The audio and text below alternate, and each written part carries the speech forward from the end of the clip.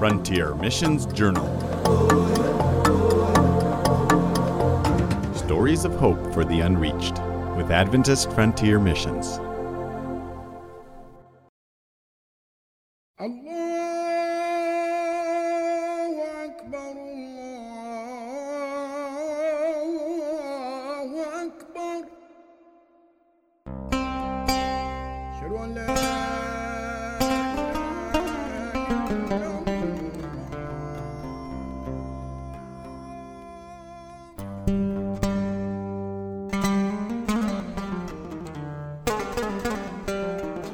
In this mission story, Sarah Ferguson will share with us one of her experiences in the Tai Kadai project in Southeast Asia.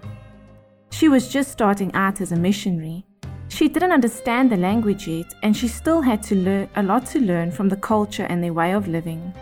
Here is her story of her transition from a home in the US to her new home in Southeast Asia.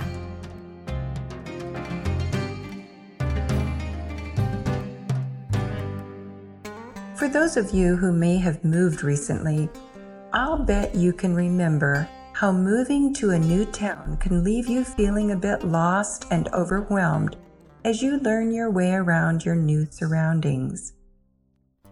Moving to a new country is something like moving to a new neighborhood with the added element of being surrounded by a new language.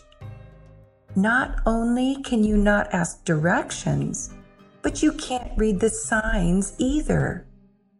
Today, I'd like to share a story that took place shortly after I moved from my home in the United States to my new home in Southeast Asia. The story is titled Morning Market Adventure. It was early Sunday morning when Sierra texted me, "Are you going to morning market today?" Now, going to morning market is the high point of the week for many of the student missionaries on the Tai Kadai project. Not only are temperatures cool in the early morning, but prices are both low and labeled. Yes, labeled. It's one of the few times when one can actually find price signs on the fruits and vegetables. Having learned that prices seem to rise with the sun, student missionaries going to the market have their bikes rolling out the door by 5:30 a.m. sharp. But today was different. Everyone was exhausted and decided to sleep in. But Sierra had students coming over for lunch. She needed something to feed them. It was 7:30 a.m. when I stopped by the student missionary house to pick Sierra up. With my newly minted local driver's license, this would be my first time to drive the van into the chaos of morning market traffic.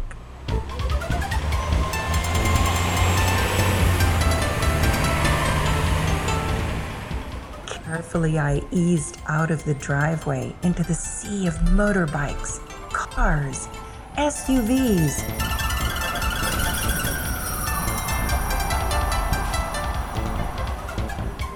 Trucks of all sizes, and the occasional city bus. Caleb Lieben's driving instructions were ever present in my thoughts. His first instruction was, think of every 2-lane road as 5 lanes.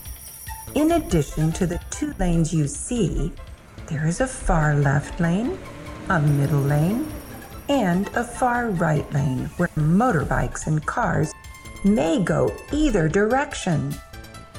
His second instruction was, always drive as though there was a motorbike on each side of you.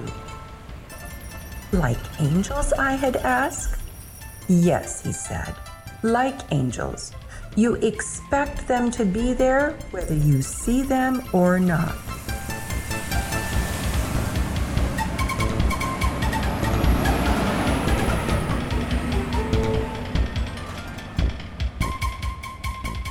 Now, for the previous 4 weeks, I had been riding my bicycle. And although it had helped me learn my way around the city, that morning I discovered everything looks different from the driver's seat of a van. Suddenly, nothing looked familiar. Where was I? Where was that mall parking lot close to the market that Zoe parked in when morning market parking lots were overflowing? We shared our location with Zoe Lieben. She was able to watch our progress on her phone. Every once in a while, she would call and tell us, "Turn right," or "It's time to turn left." At that moment, I was extremely grateful for the inroads modern technology has made into this culture.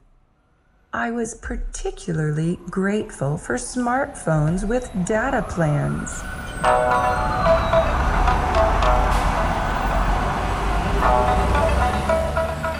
It was nearly 8 a.m. when Sierra and I arrived in the hustle and the bustle of the actual marketplace.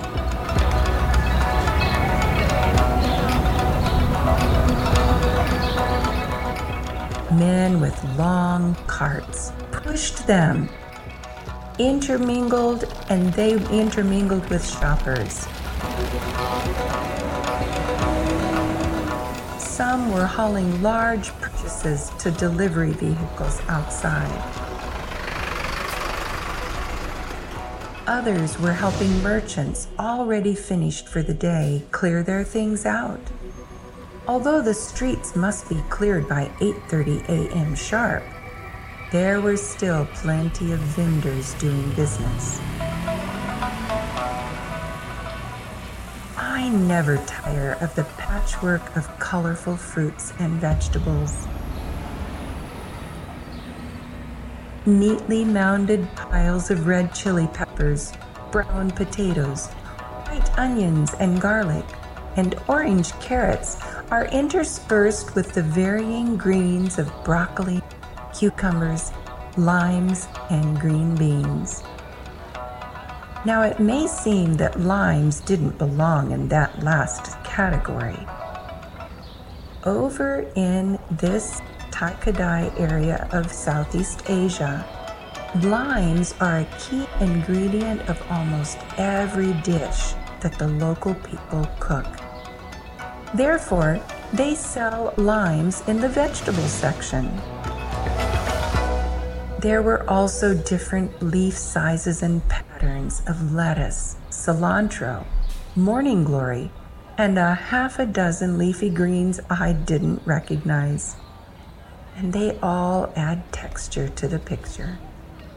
In the fruit section, pineapple, apples, mangoes, white and red dragon fruit, red and yellow watermelons, bananas, and many more made me glad I would be eating breakfast when I got back home.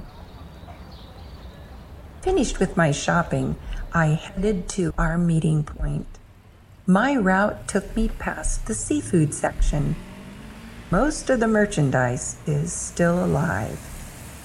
A lady headed home on her motorbike in front of me. I paused to let her maneuver into the flow of moving humanity.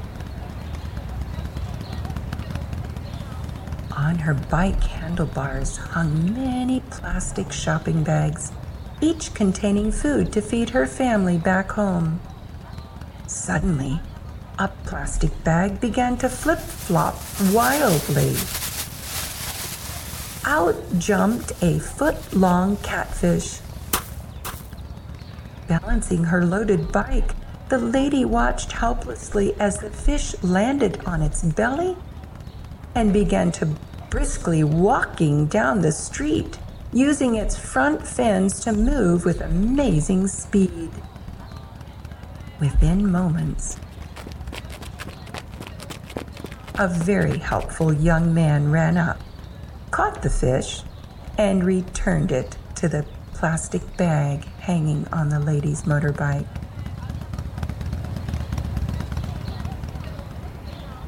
happy that our fruit and vegetables would not be trying to escape, Sierra and I returned to the van with our morning purchases.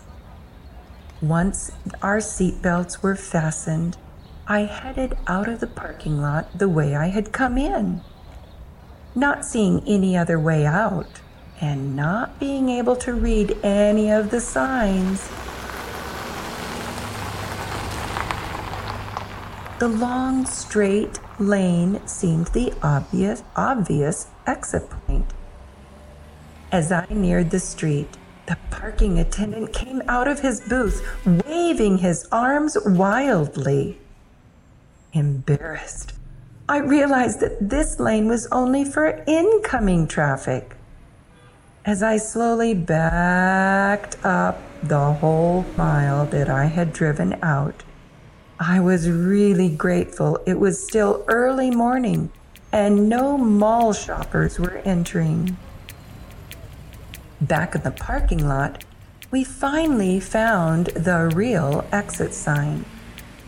It was a small, out-of-the-way English sign that said exit, but it pointed to an ominously steep slope leading into a large, deserted, underground parking area.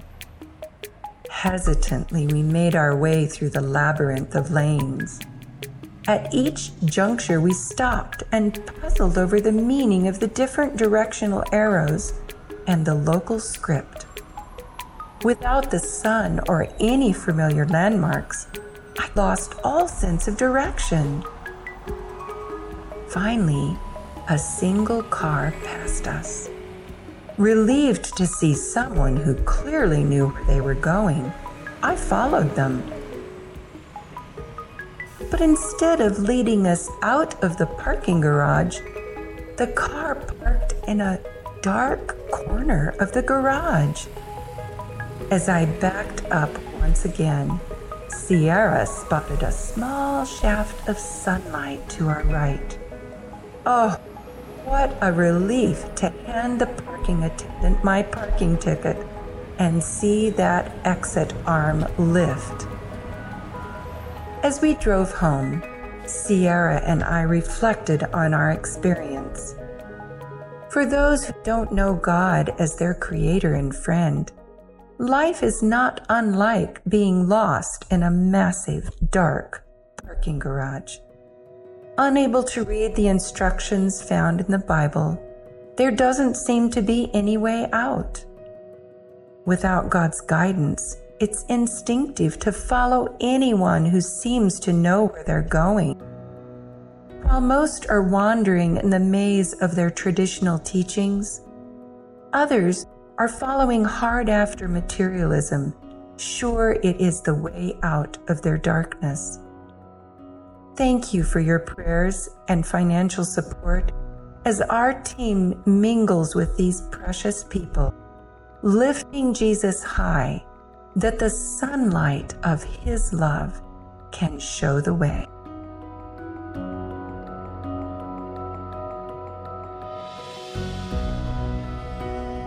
Learning a new language and studying the culture of Southeast Asia was quite the challenge. But Sarah felt at home because that was where God led her to be, a light for God to those who still live in darkness. Thank you for your prayers and financial support. If you would like to know more about Adventist Frontier Missions, then please visit our website at www.afmonline.org.